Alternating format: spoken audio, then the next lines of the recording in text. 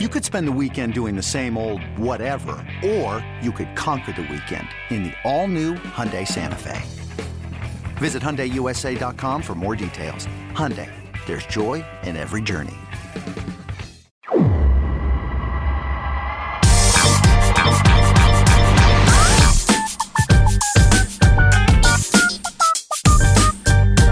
This has been a lengthy recording process today, and not through, not just like straight through, but it's like we had to do a segment this morning, and then I had to go do something, then you had to go do something, then we were going to do a segment at a different time, and then you had to go do something, then I had to go do something, and now it's like 6 hours of recording, and we're finally getting to the start of the show.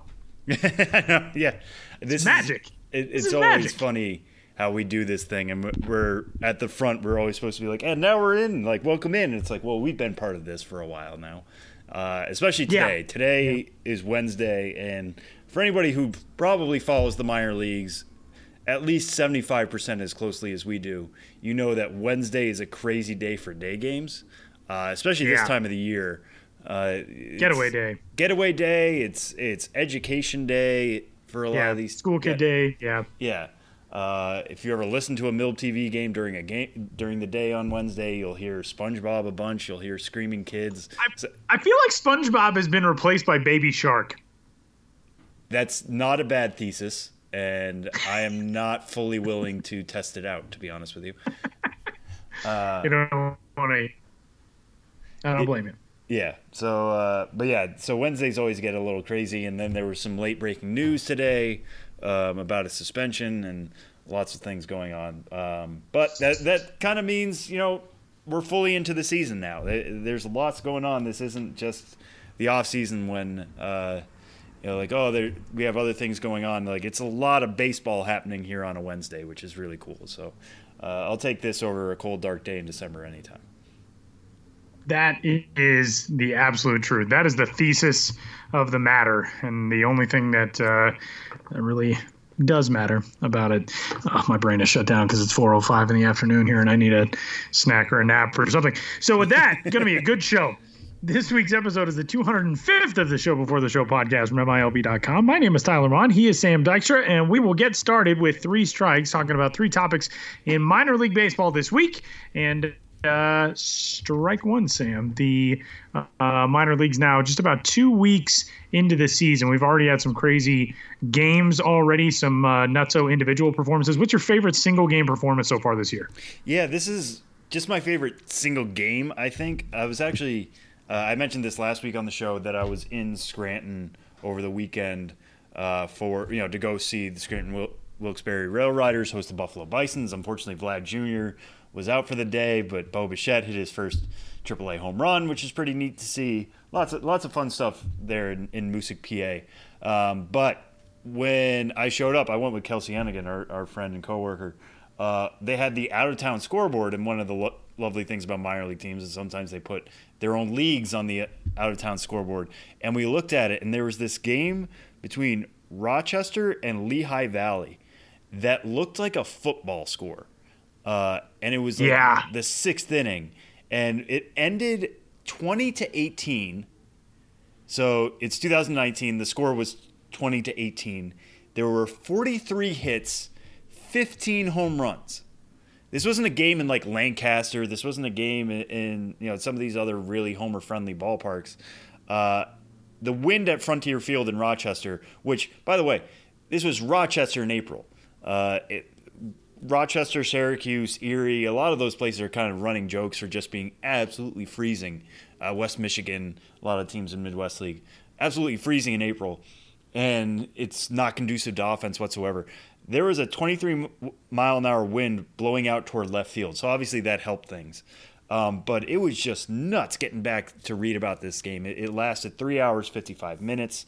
It matched the venue, so Frontier Field, the single game record for runs that was set in April 29th, 2004, in a game that included Grady Sizemore and Justin Morneau, which is pretty nuts. So it'll be interesting to look back on this and see who's who in a couple of years. But 10 different guys went deep. Only 2 of the 10 pitchers used in the game did not give up a home run. It's just crazy. Like I got off the phone here a couple minutes ago, actually, with a prospect who hit 3 home runs today. And he said, we have 140 of these things. As cool as this seems, like there are 140 games this year. I can't get locked up into this one performance yet. But what that kind of speaks to is that there are so many different teams doing 140 games that anything is possible. And to have a game like this already this season is nuts to me. And, we talk at the end of the year, we'll have the game of the year, the Milby. This is already a big contender, and if this is going to get beat at some point this year, that's amazing because that means there's going to be an even better game out there, and I can't wait to see it. Another nutso game. That's going to be the only thing that could take that one out of the top spot. It's an early on place in the season to claim the top spot in the running for game of the year. Mine single game performance wise, Noel Cuevas of the Albuquerque Isotopes hit for the cycle last week, and I had a tweet in which I put out some of his quotes from that story, and we talked about this. You and I think talked about this just texting over the last week or so. But I love when baseball players that you can just apply to life.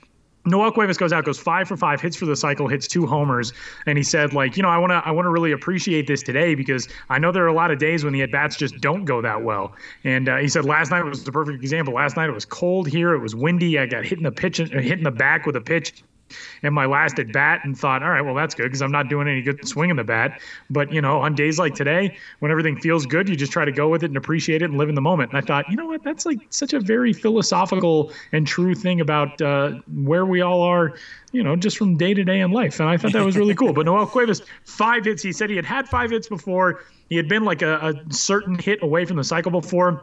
Had never hit for the cycle in his life. So that was pretty cool. So that was my favorite single game performance of the season. Could be a single game performance candidate for a Milby at the end of the year. But the single game, that one's going to be tough to beat. The 9 million runs in an International League game in the middle of April. Not a normal thing.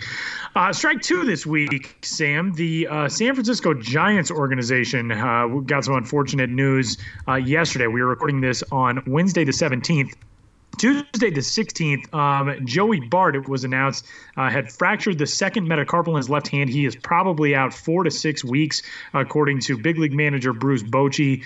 He was hit by a pitch in a game for Class A Advanced San Jose on Monday, although oddly enough, it was ruled a foul ball. But unfortunately out for a length of time now. And this is a bummer. Joey Bart, a guy who obviously a whole bunch of people, not just Giants fans, are really, really excited about.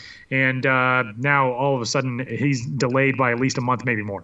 Yeah, and it was interesting to hear this news kind of broken by Bruce Bochy, which I think is telling. Yeah, it's a little strange. Yeah, a little bit. But it's telling because I think everybody in San Francisco knows that Joey Bart he still could make the major leagues in 2019. He's that advanced as a catcher all around. Hitter, Kelsey had him as her pick for the Bauman Home Run Award, and none of us were just like, oh, that's weird. Why would you pick a catcher? His homer power is that strong. I mean, he's gone deep twice in his first 10 games. He's got a .541 slugging percentage. Guy can really hit the ball, and he's a really gifted catcher. Now, to have it be a hand injury like this is even more worrisome for somebody who is a catcher who has to worry about, it was in his left hand. It's in his catching hand. They use that more than anybody else on the baseball field. So, Bochy said it's going to be 4 to 6 weeks. He said that, quote, with some doubt, which means it could be earlier, it could be later. We'll see. Bart's going to be wearing a cast, which is unfortunate. But this was somebody we were all looking at and saying, like, oh, he's probably not even going to be in San Jose long. He'll be in Richmond before we know it. And if he's in Richmond, maybe he gets called up straight from Richmond to San Francisco. Maybe he sees AAA by the end of the year. Maybe he sees the majors. And to have 4 to 6 weeks is a long time to kind of be put on the shelf. It's unfortunate for him and in his development. Those aren't at bats he's going to get back, at least not now. But it's also upsetting for us because he was so much fun to watch on the field and follow night by night. That's 4 to 6 weeks we're getting robbed of Joey Bart. Hashtag content, but also just the ability to see him at a full health. So we'll see what happens when he comes back. This is kind of going to be another Vlad Jr. situation in which the Giants aren't going to bring him back unless he's fully healthy, unless he's showing all the signs of this is not going to be an issue again. We're not going to bring you back only for you to make one catch and fracture metacarpal once again. He's going to pass a lot of tests before he's allowed to go back to San Jose. But it's unfortunate timing no matter what time of the year. The fact that it was a foul ball, I'm glad you brought up that detail because it sounded like one. You know what I mean? Like just the idea of bat on or ball on bone sounding like that, it tells you how gruesome the injury really was. But yeah, if Bruce Bochy's already talking about Joey Bart, everybody in that organization knows he's the future of the catching position there. And hopefully he can come back sooner rather than later, and we'll be talking again about him in terms of what he's doing on the field instead of off it. And strike three this week, moving right along. Tool shed for this week. The Toronto Blue Jays number 19 prospect Patrick Murphy had a crazy start in his career with 3 different surgeries. He's now got a 40-man roster spot. This is a cool story. This just went up today. Again, we're recording on Wednesday. But Patrick Murphy, one of those guys who it's pretty easy to cheer for already at this stage of his career. Yeah, no, this one was really fascinating to follow. I mean, he kind of got put on my radar last year when he was FSL Pitcher of the Year, and you start digging into him a little bit more, and it was always something I kind of put off to the side, and then I thought about it as the season starts, what's a story I'd like to tell, and his is definitely one of them. This is somebody who, before he was eligible for the draft, underwent Tommy John surgery the summer after his junior year. So he didn't pitch in his high school for senior year. He was able to throw some bullpens as part of his natural rehab and show off his stuff to scouts then, but nothing really in terms of, hey, I'm draft ready, let me show you what I can do in front of live batting. The Blue Jays still took him in the 3rd round back in 2013 and signed him to a $500,000 signing bonus, basically based on what they saw out of him junior year in Arizona and maybe some of that bullpen side session stuff as well. Doesn't pitch in 2013, makes 3 appearances in the GCL in 2014. Arm is again feeling off. There's some numbness in his hand, which seems weird. He's diagnosed with thoracic outlet syndrome, which is nothing to mess around with. Yeah, which is even scarier now than Tommy John. I feel like anytime you get any type of surgery, it's worrisome, obviously, no matter what you're doing, whether you're playing baseball or just existing in life. But Tommy John, there's a pretty well set up road to come back from that now. Complications can happen, but at least there's a playbook. Thoracic outlet syndrome, that doesn't really exist quite yet. I mean, you think of guys who have gone through that. Matt Harvey is not the pitcher now that he was before. Kyle Zimmer, who has made the major leagues this year, and God bless him for that after a long road back. But he was somebody who was a top 100 prospect who really has hit a wall since his diagnosis and trying to work his way back from that. So you hear thoracic outlet, and you're like, that could be a real turnoff to a pitcher. He gets diagnosed with that, undergoes surgery.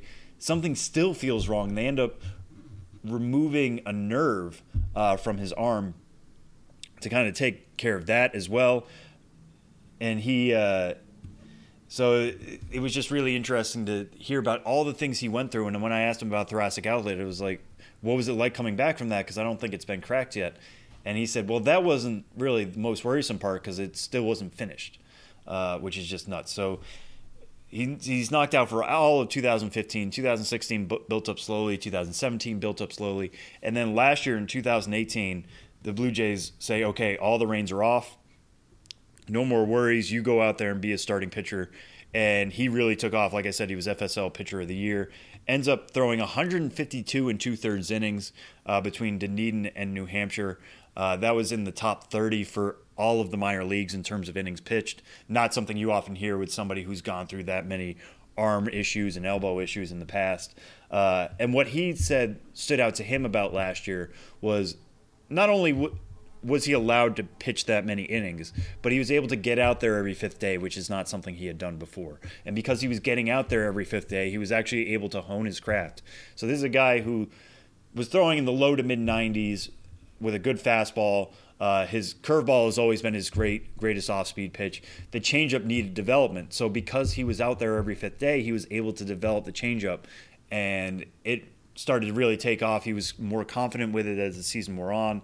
FSL batters were really struggling with it over the second half of last year. His strikeout rate jumped, his ERA plummeted, all the stuff you like to see. He had a 3.33 ERA in the first half last year. That was down to 2 in the second half.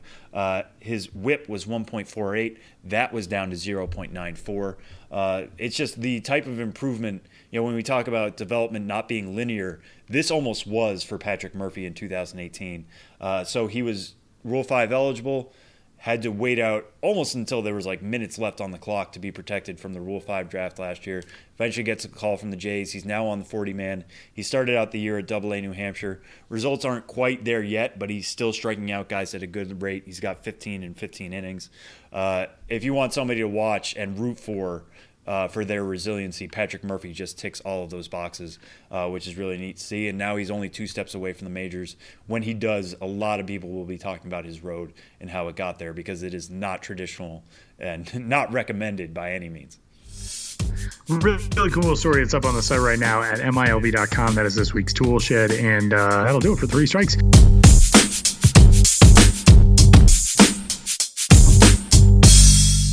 The Milwaukee Brewers organization is where we find this week's guest for the show before the show. 6th-ranked prospect in that system is right-handed pitcher Zack Brown, who is a member of the AAA San Antonio Missions, who is hanging out on the road right now on a rainy getaway day. Zack, welcome to the show, man. What's going on? Thank you. Thanks for having me. Yeah, like you said, it's just a little rainy here in Memphis. Looking forward to getting this game in and getting on the road and heading towards Nashville and continuing on the season.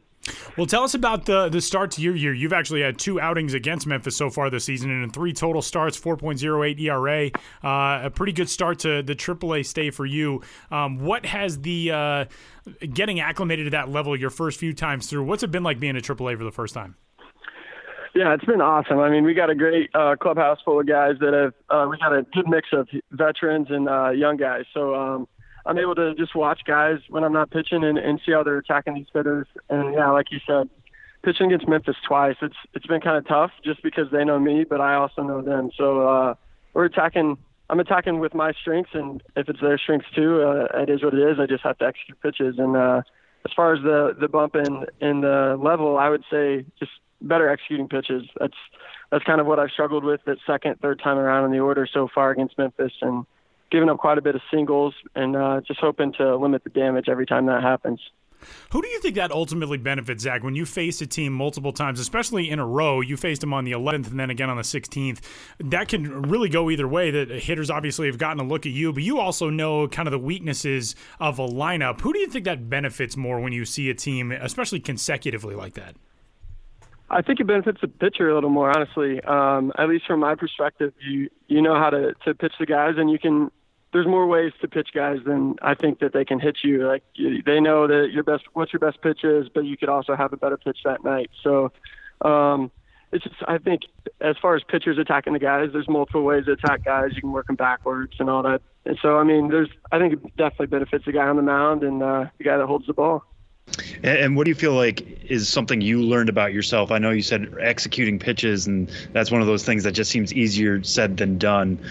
What's something you're going to be trying to implement more as you get all these lessons from AAA and get all these lessons from facing hitters multiple times at that level?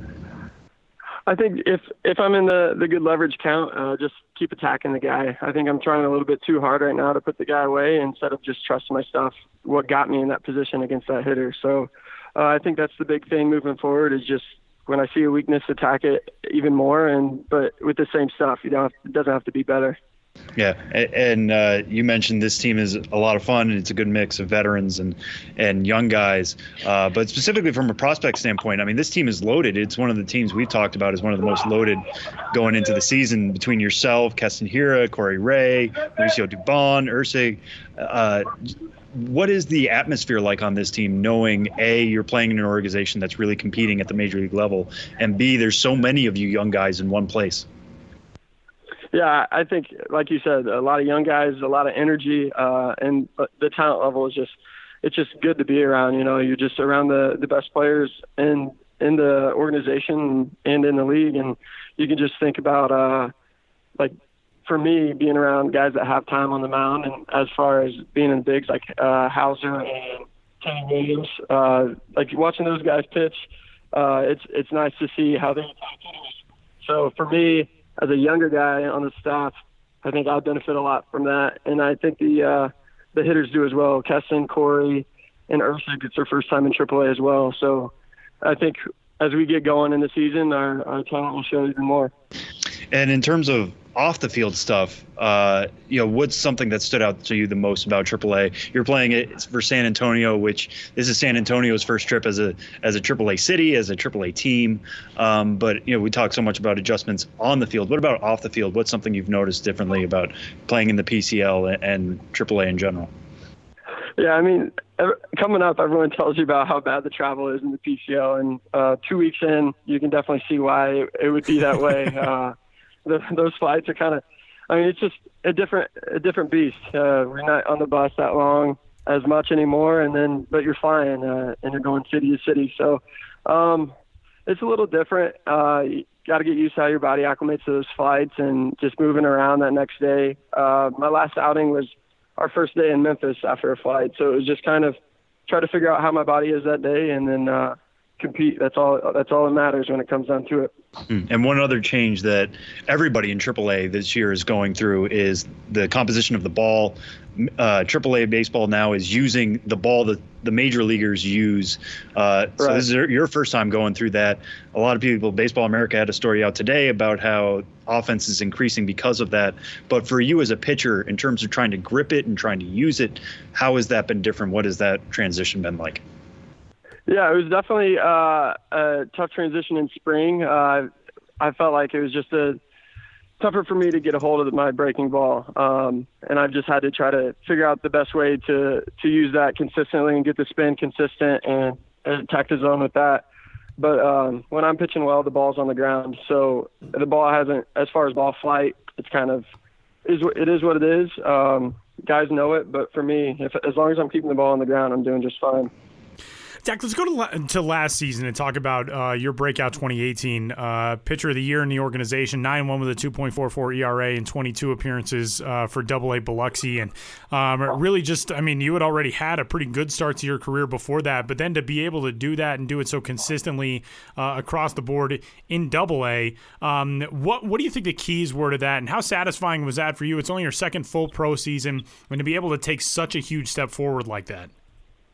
Yeah, I mean, it was very satisfying, but I mean, that's gone, and I'm looking forward to this year as well. But I think the big things for going out every 5 days and just feeling comfortable with what I had that day, no matter what it was, just being confident. If one pitch wasn't working that I usually had, just be confident and keep throwing it, just to show the hitters that. I mean, for me, it's been all a learning process as far as sequencing and good mistakes and all that stuff. So I think for the team last year, we were able to score runs early in the game, especially in my starts, which I was fortunate to have that. So it kind of it drove me to putting up those zeros right when we scored. I mean, Corey Ray, I don't even know how many leadoff home runs he had for me when I was starting. And I was like, it's just nice to have that the first time I go out or after I come back in, if we're at home, just get a run on the board early. And that was, whenever we would do that, it would just give me that extra confidence to go out there and just pound the zone and let the defense work. How do you think, when you get, especially early on in a season, when that starts to form as a theme for you, that your offense will give you a little bit of run support, how does that affect your confidence going out, start after start? I would imagine if it's the flip side of that and you feel like, I'm going to have to hold a team to, no runs or one run or something, it might tighten you up a little bit. But knowing that your offense is probably going to go out there and give you some cushion, what does that do for you mentally? Definitely. It's not a relaxing thing, but it's just like, all right, I don't have to be as perfect with every pitch. And I think that's what I struggle with whenever I get in a tight situation is I have to get that pitch exactly where I want it, exactly this way. And it's not always necessarily like that. But I mean, at the end of the day, you just got to go out and perform, master your craft. And whether it's 5-0, you're losing, 5-0, you're winning. But I mean, if you're up, I want to say it's a different beast, but it's really not, because you're going out there, relax, doing your thing. But like you said, if your team's up early in the game, it's awesome just to go out and attack the guys and know that, I mean, you have a little bit of wiggle room. It's not a relaxing thing, but it is a thing that you can just feel comfortable with. It's hard to explain. You know, it's just one of those things. You don't have to be perfect with every pitch, but you also have to execute pitches, pound the zone, not work behind guys. It's just like I said, it's hard to explain. You know, you're out there and you're getting after it. So. All right, so we've talked a little bit about your mentality on the mound. Let's talk about your pitches. Most people say pretty consistently that your curveball is your best pitch. How has that pitch kind of developed, and how have you made that into a weapon, that pitch alone? Yeah, I think, like I mentioned earlier with the new ball, it was kind of just spinning out of my hand. So we put a lot of work in the spring. And then the other night, it was kind of doing the same thing. So I need to get that more consistent, but I still think it's my best pitch. And not too far behind it is a sinker. So I think just being able to master throwing that curveball in every count, if I can keep working on that and just getting it over the plate in a pitcher spot, I think that's when that pitch becomes a lot more dangerous for me as a pitcher, instead of throwing fastballs and fastball counts. Right. And when you said, you know, it's spinning out of your hand right now and trying to get it control, but when that pitch is on, you know, how do you know, first off, other than just hitters' reactions, and what do you feel like you're able to do with it to make it such a plus pitch? Yeah, I think when it's on, I'm able to throw it. When I know it's on, I'm able to throw it to my arm side, so almost like a back door to a lefty or front door to a righty. That's when I feel like my body's moving in the right direction and I'm getting my hand to where I need to. And then also the pitch that ends right below the zone, glove side. Those are the two pitches for me that I think with the curveball, it triggers in my mind that I'm getting my body in the right position and doing what I want with that pitch. All right, so we talked about a little bit about last year, 2018. I want to jump back even further back. Before you were a pro with your time at Kentucky, you started out coming out of the bullpen. Oh, we got to do that, huh? You know where this is going, unfortunately. You lived it. Yep. For those who don't know at home, Zack was a fifth-round pick in 2016, coming out of Kentucky. But in that final year, you had a 6.08 ERA. Yeah. What was it like going through those struggles? And I read one story about you had a certain idea of money in mind, and literally the Brewers just hit it with like a $400,000 signing bonus. How much were you sweating through the draft that year? I mean, a little bit. I knew what it was coming in to start that junior season. I knew if I could just replicate what I did my sophomore year and just keep growing as a pitcher, it would be just fine. And then week in and week out, things were changing. My mechanics were changing. Whether it was my idea or not is a different story. But ultimately, I'm the one throwing the ball. So it was just kind of a tough time for me to go out. And even if I was pitching well, somehow I ended up giving up runs in the end and ended up getting a loss. So it was just a tough year. It was hard to stay positive. But, I mean, being around those guys day in and day out was what got me through that season.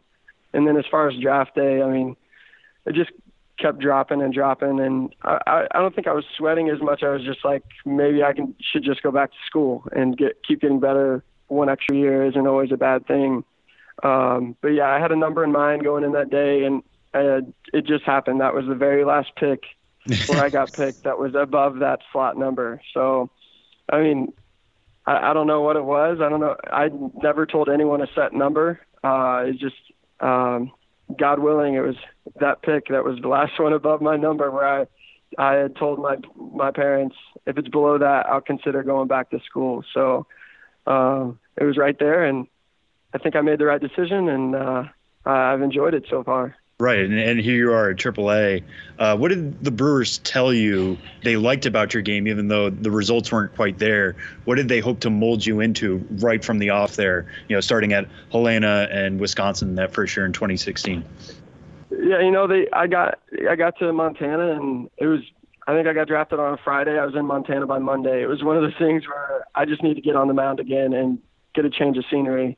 And they never really approached me about what they want from me, what they want to see out of me when I go to the mound. They're just pretty hands off, and I think that's their approach with new guys, especially with the a college guy that kind of struggled, but they drafted relatively high. I think they just wanted to see what I had with that half season right there. And then I had that surprising call up to low A.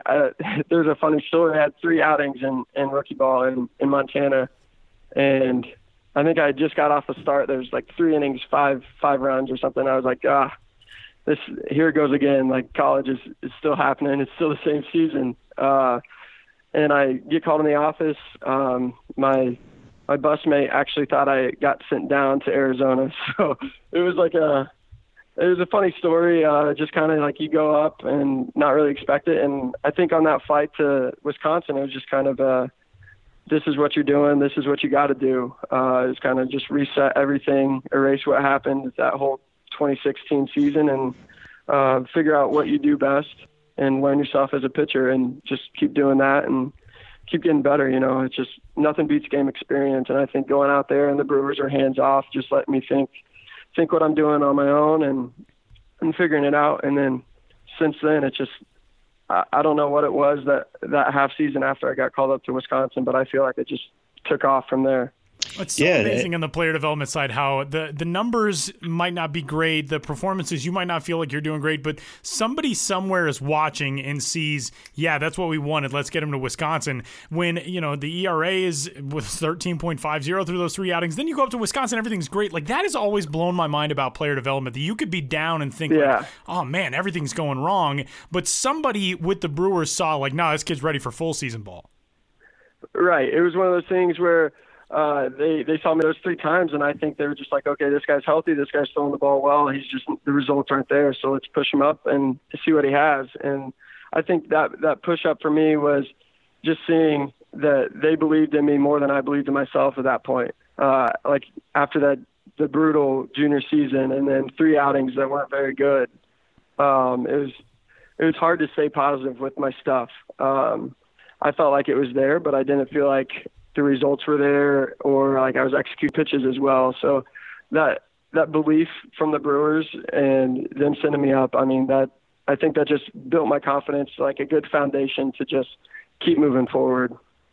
Right. And what about that mentality do you still carry forward to today? Because, pitching at that last year in Kentucky, you were pitching for a professional job. Essentially, you're trying to show out for scouts that you are draft ready. Now you're at AAA, you're trying to show the Brewers that you're major league ready. What do you take from that 2016 and still incorporate into your thinking today?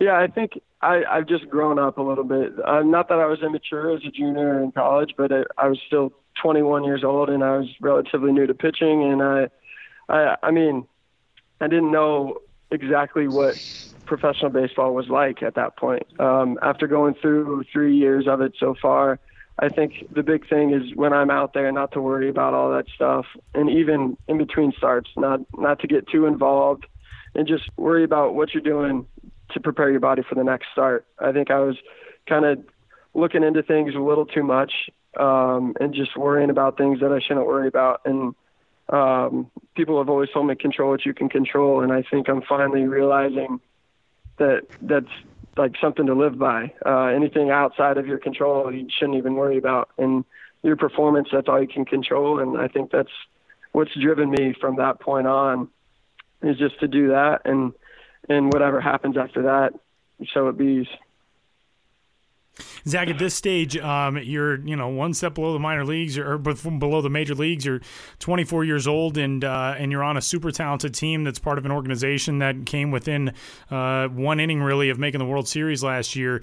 Right now, at this stage, you're only 3 starts into AAA, but showcasing what it'll take to get you to the major leagues and those guys around you as well. I remember talking to Keston Hiura at camp this year in Maryvale, and it just seemed like everybody, especially among your group that is at San Antonio, everybody's got this quiet sense of confidence of, we know where we are, we know where this organization is, and we know what we need to do to get over that hump. What do you feel like is in that realm for you to take that next step to the big leagues? Yeah, I think quiet confidence was a super good phrase right there. I think this group from top to bottom here in San Antonio is just quietly confident, and I think we have smart people. We know what we're faced with. We know what kind of organization we're in. We just know that we have to be ready for whatever may happen. And for me, I think that next step is just to keep showing that I can go out in every 5 days and go deep into games. I mean, you saw with the Brewers last year, they're very innovative as far as how they use starters, and we're all open to that. And I think this group of guys knows that, and they're always prepared to be ready when their name is called. It's definitely a different feeling being in a AAA clubhouse with guys that have a decent amount of time in the big leagues, because they can, for me, being a pretty young guy on the team, you can look to people that are sitting right next to you to figure out how to be ready for that. And I think that can't be replaced. I think that knowing, especially in an organization with a lot of movement, knowing that we have a lot of talented guys, and just being ready for that, to ask a guy that was up with them last year or whoever it may be, there's unlimited possibilities of what you can take out of those conversations. All right, Zach, we'll end on this one. I'm sure you've heard it 1,000 times, but we just have to ask it because we have you on the show here. Usually you like to end on a fun one. How sick of chicken fried are you? Honestly, I've been very surprised so far, and 2 of my 3 starts have been on the road. And usually when I'm warming up at my first inning, I hear chicken fried, and I haven't. So it's been a little bit different of a year so far. It's 3 starts, but I don't know. Like I'm not too tired of it, but I'm looking forward to some more jokes. Honestly, chicken fried's a little repetitive, so maybe we can mix in some other songs. Right. I would imagine they've got to have a bigger, selection than just that one song. But knowing where you guys, you would think. But I mean, I think everyone, once they hear that, they draw that connection relatively quickly. So whether it's a heckler or someone in the booth playing the music, I don't think I'm ever going to get away from it. I hate that song so much, and I cannot imagine how I would feel about it if my name was actually Zack Brown. So what is your walkout song? Mine and not yours. My walkout song is "Small Town" by John Mellencamp. There you go. He's actually from my hometown. It's about my hometown, so that's pretty. It kind of has a little bit of extra meaning, yeah. That is really cool. That's a very good story for a walk-up song. That it's not just like, I liked it. That's who knew. I actually did not even realize that was about a specific small town. Right. It definitely is, and it's just a cool little connection that I can have and I don't think a lot of people realize it until I tell them. So. I mean, small town. Yep, that's me. That's hometown. Very cool. There we go. Very cool. Zack Brown is on Twitter. You can find him at @ZBrown_33. And Zach, we can't thank you enough for all the time. Congrats on all the success so far. Enjoy AAA, and hopefully we'll see you in the big leagues real soon. You got it, guys. Thanks for having me.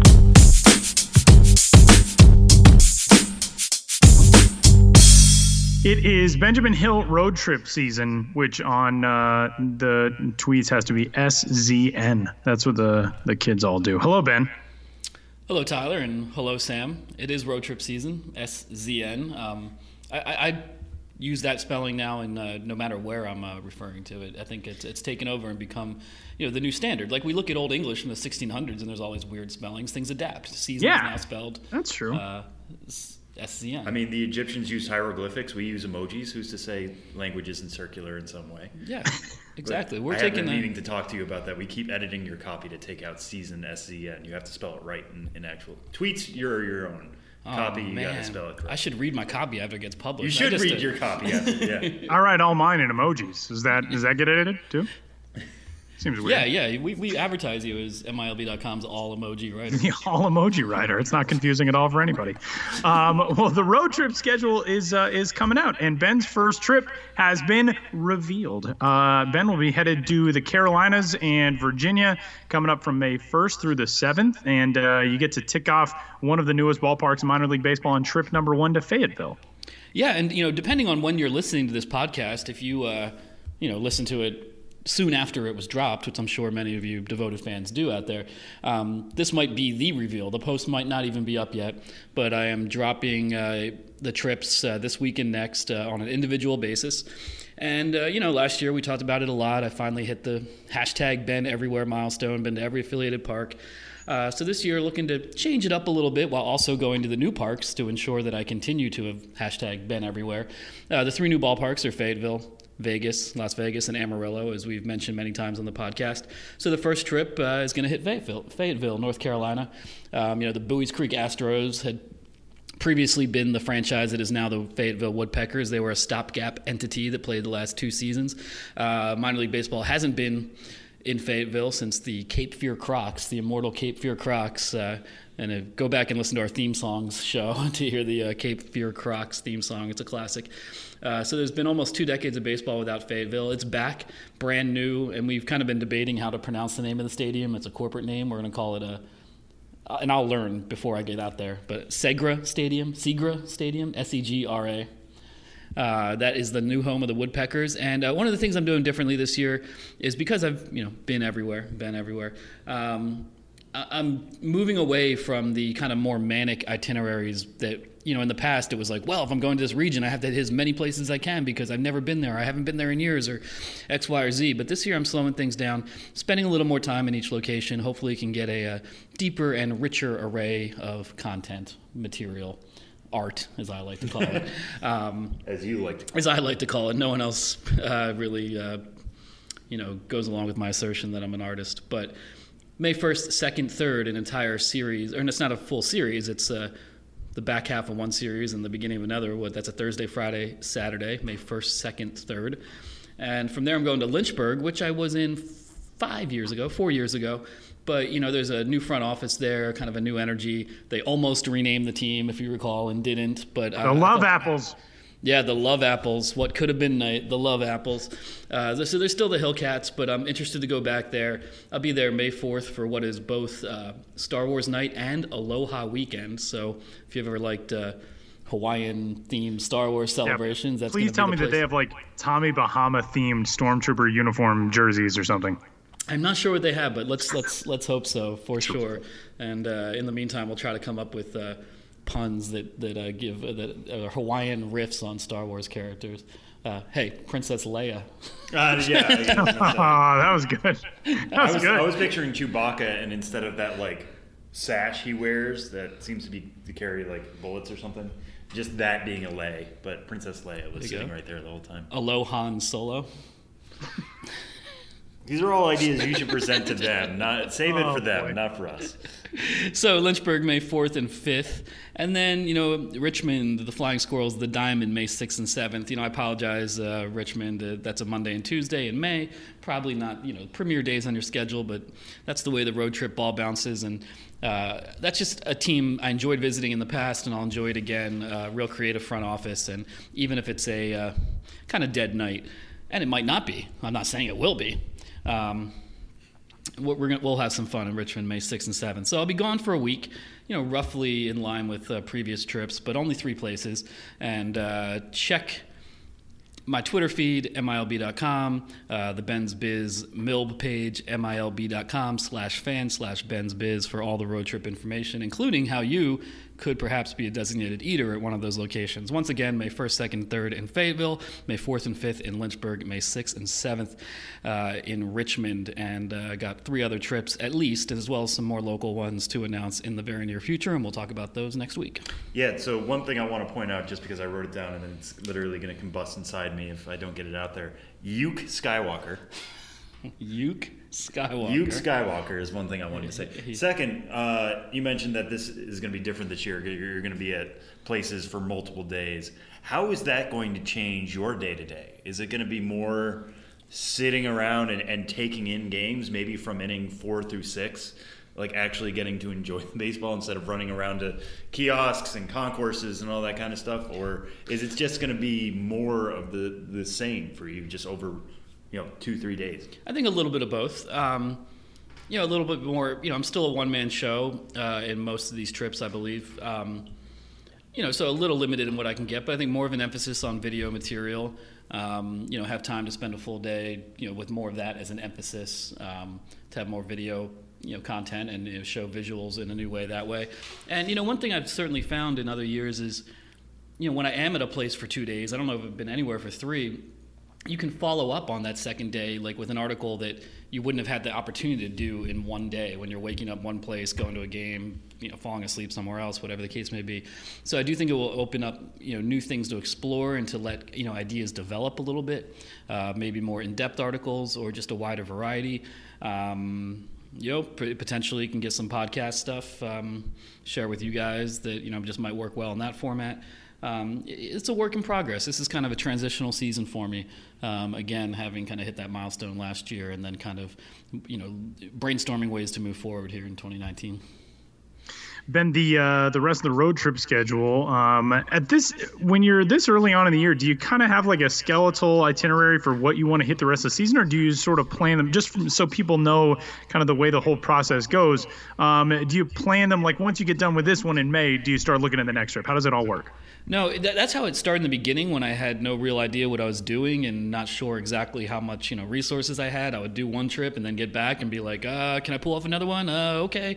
But now, no, I do the whole schedule, the entire season schedule before I leave. So I already have one that's trips that are definitely, the dates are set in June and July, and a potential trip in August. Still working out the details. It'll either be that or something else, and then another more local trip in July. But I've got all those dates down, and so pretty soon, we'll be talking about those as well. I will not wait until they are imminent. And spoiler alert, and I've said this before. One of the trips is going to revolve around Amarillo, the Sod Poodles, new ballpark there, and another trip will revolve around Las Vegas. The Aviator is a new ballpark there. So you can catch Ben coming up at a couple of different parks in North Carolina and Virginia. You can check out the trip itinerary, May 1st through the 3rd in Fayetteville, 4th and 5th in Lynchburg, and the 6th and 7th in Richmond. And as Ben noted, you can try your hand at being a designated eater, perhaps, if you're going to be one of those games. Ben, what else is coming on? You've got a book review of Almost Yankees, which is about the 1981 Columbus Clippers.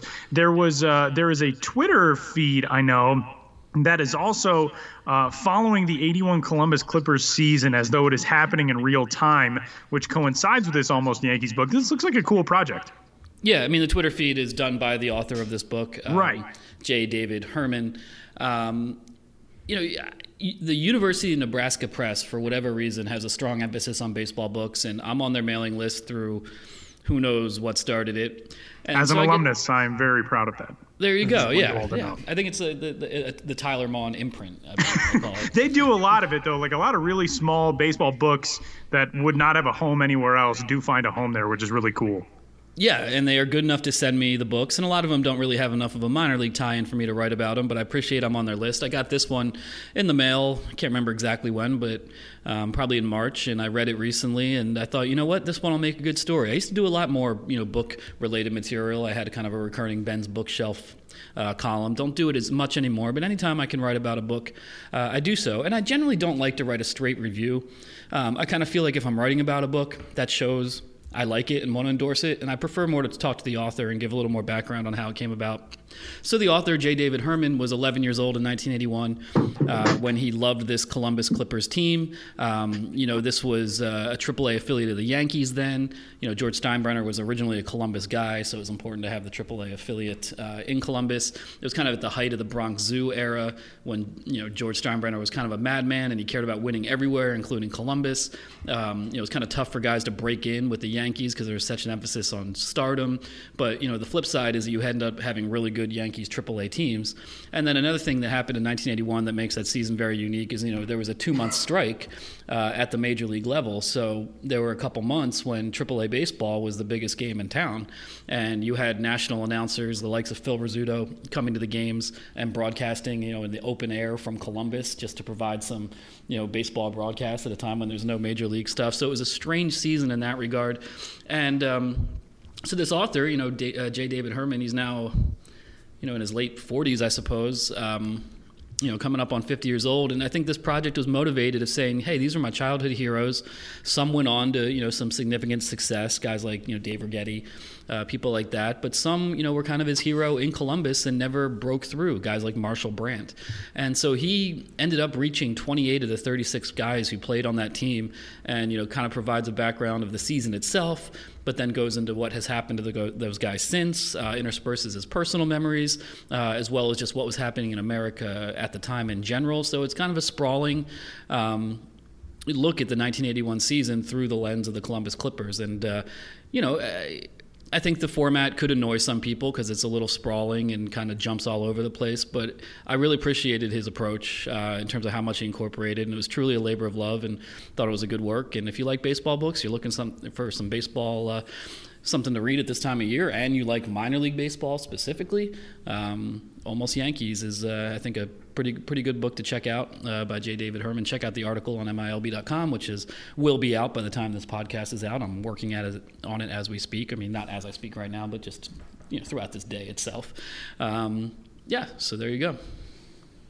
Yeah, what I love about this is it seems like, it's obviously something that sticks out. Because, like you said, the work stoppage, and there was just so much going on there. Bring up that Twitter feed right now. He sprinkles in, like you said, like real life events. On April 11th, 1981, President Reagan is back home from the hospital after his assassination attempt. April 12th, Joe Louis dies. Also April 12th, the Space Shuttle Columbia launches for its first voyage.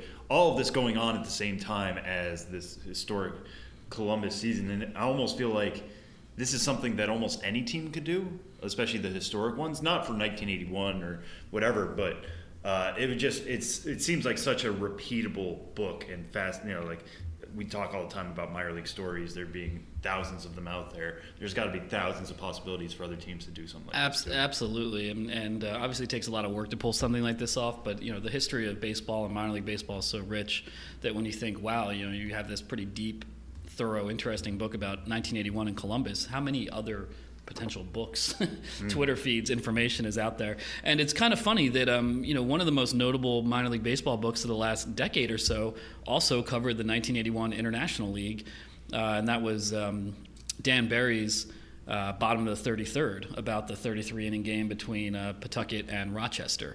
And I'm looking at that book right now. I have yet to read it, but it's been sitting on my desk as one of my collection of next books that I need to get to.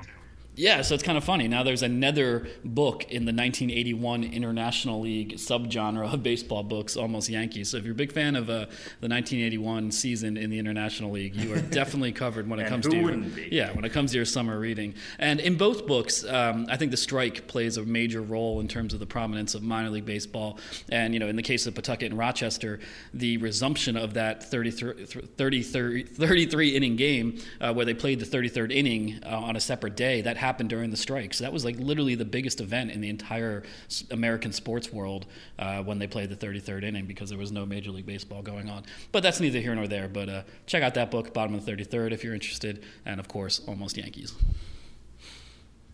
Ben, what else is coming up? Well, what do we got? I feel like I had one more story to talk about. Oh, well, we have Charleston's the draft night promo from the Charleston River Dogs. One of the things you've been following the process of a creation of a promo with Charleston. That I noticed was starting to get a lot of national press this week, which is pretty cool. It did. So that happened. This is a series that started in the wake of the promo seminar, which has since been rebranded as the Innovators Summit, an off-season minor league, industry idea sharing event. And in the wake of that, I embarked upon this series with Nate Corrant and the Charleston River Dogs. Nate is the promo director, kind of detailing the evolution of a promo. So it sort of the series started out with him brainstorming, not really able to divulge much, running into problems, changing course. And as the series developed, he said, okay, here's this promo I've been talking about, NBA Draft Night, and this fourth and final piece in the series, which ran on the site this past Tuesday, details the fact that it actually happened. So they wore the unique jerseys with the team logo on the inside of the jersey, like a suit that the prospects wear to draft night, where they open up their suits. They ended up signing, I believe it was signing up 135 people. Excuse me, I forgot to hit the cough button. They ended up signing 135 people up for the NBA draft because the parameters of the draft are such that all you have to be is 19 years old and a year out of high school. So the Charleston River Dogs sent, I think they said they sent 167 applications to the NBA draft office, even though some were children. They kind of knew that these kids weren't eligible. Do you imagine the person opening that envelope at the NBA draft office like, what the hell is this? Yeah, and the River Dogs, Nate and the River Dogs did not get in touch with the NBA. I'd asked him that prior, and he was like, nah, we don't want to get a negative reaction that kind of like puts a damper on this, so we're just going to send it and see what happens. Please don't do this. That really is. So just somebody randomly is going to open that up at the NBA offices and be like, what on earth? What is going on with this? Yeah, so he doesn't know. Great. He doesn't know what's going to happen. Maybe the NBA's process, though, is if you declare yourself eligible, you have to have some sort of confirmation. That's what Nate is hoping, that this promotion gets a second life once the fans receive responses from the NBA recognizing their draft eligibility. And he was like, that's a cool souvenir, and it is. Like, if you got that, you might want to hang that up.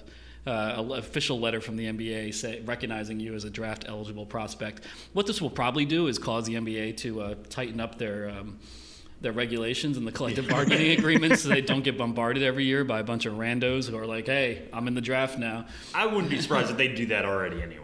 But I'm sure this isn't the first time that's been done. I would imagine it's the first time they got 167 in the mail at once, but you never know. But you can check out that story about the jerseys they wore, about the post-game half-court shooting contest, about signing up all these fans for the draft, and thus ends this 4-part series on the evolution of a minor league baseball promo. It's all up on the site. Oh, go ahead. No, I was going to say, and that's about all I got. Oh, there we go. It's all up on the site, milb.com, and the blog is bensbiz.mlblogs.com. You can keep up with everything that Ben's got coming up on the calendar, road trip-wise and elsewhere. And, Ben, enjoy the first trip. We'll obviously talk to you before the first trip, but enjoy that first trip when it comes in a couple of weeks.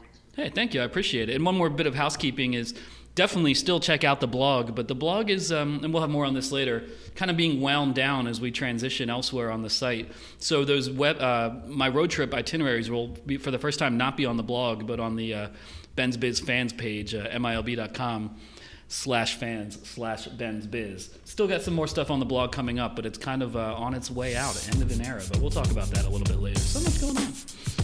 Thanks, Ben. Thank you, and Sam Dykstra, sitting to my left.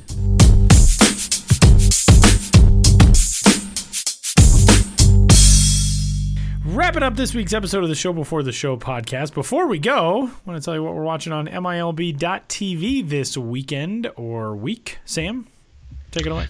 Yeah, so I'm just going to say watch any Buffalo game. We didn't talk about it earlier in the show, but tonight, on Wednesday night, Vladimir Guerrero Jr. just hit an absolute mammoth blast, sent it at McCoy Stadium in Pawtucket. We're only going to get so many moments left out of Vlad Jr., so soak it up while you can. He's got a 3-game series coming up against Scranton Wilkes-Barre at home in Buffalo.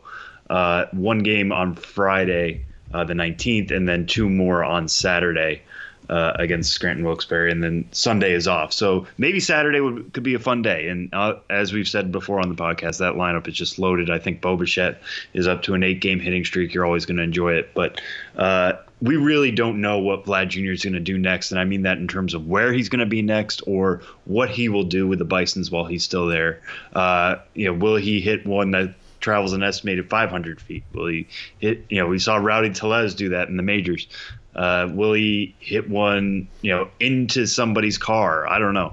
There's only one way to find out, and that's by tuning in this weekend. So who knows? Maybe this time next week we're talking about a Vlad Jr. promotion. Hopefully that's the case. We say that every time now with the way he's hitting. But enjoy him while you can. You've got a good 3-game set coming up this weekend.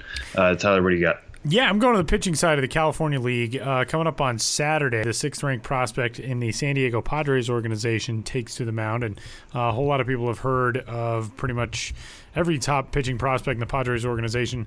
Mackenzie Gore, Chris Paddock obviously is up at the major league level. Adrian Morejon has gotten his share of discussion. But Luis Patino, I feel like, has kind of flown under the radar so far in his minor league career. Last year, a fantastic season with Class A Fort Wayne. He made 17 starts, a 2.16 ERA. This year, he started with Lake Elsinore. Through his first 2 starts, he's had 8 innings pitched, 11 strikeouts in those 8 innings, 2.25 ERA. 8 walks as well, so he's kind of got a nuclear loose thing going on. But a really live arm, a guy who's got some really, really promising stuff. He has a 65 grade fastball, 55 grade curveball, 60 grade slider, and a 45 grade changeup. But that's 3+ pitches there. And Luis Patino takes the mound against Inland Empire, at least scheduled, coming up on Saturday for the Lake Elsinore Storm. So that will do it for this week's episode of The Show Before the Show. He's Sam Dykstra. I'm Tyler Braun. We'll talk to you next week.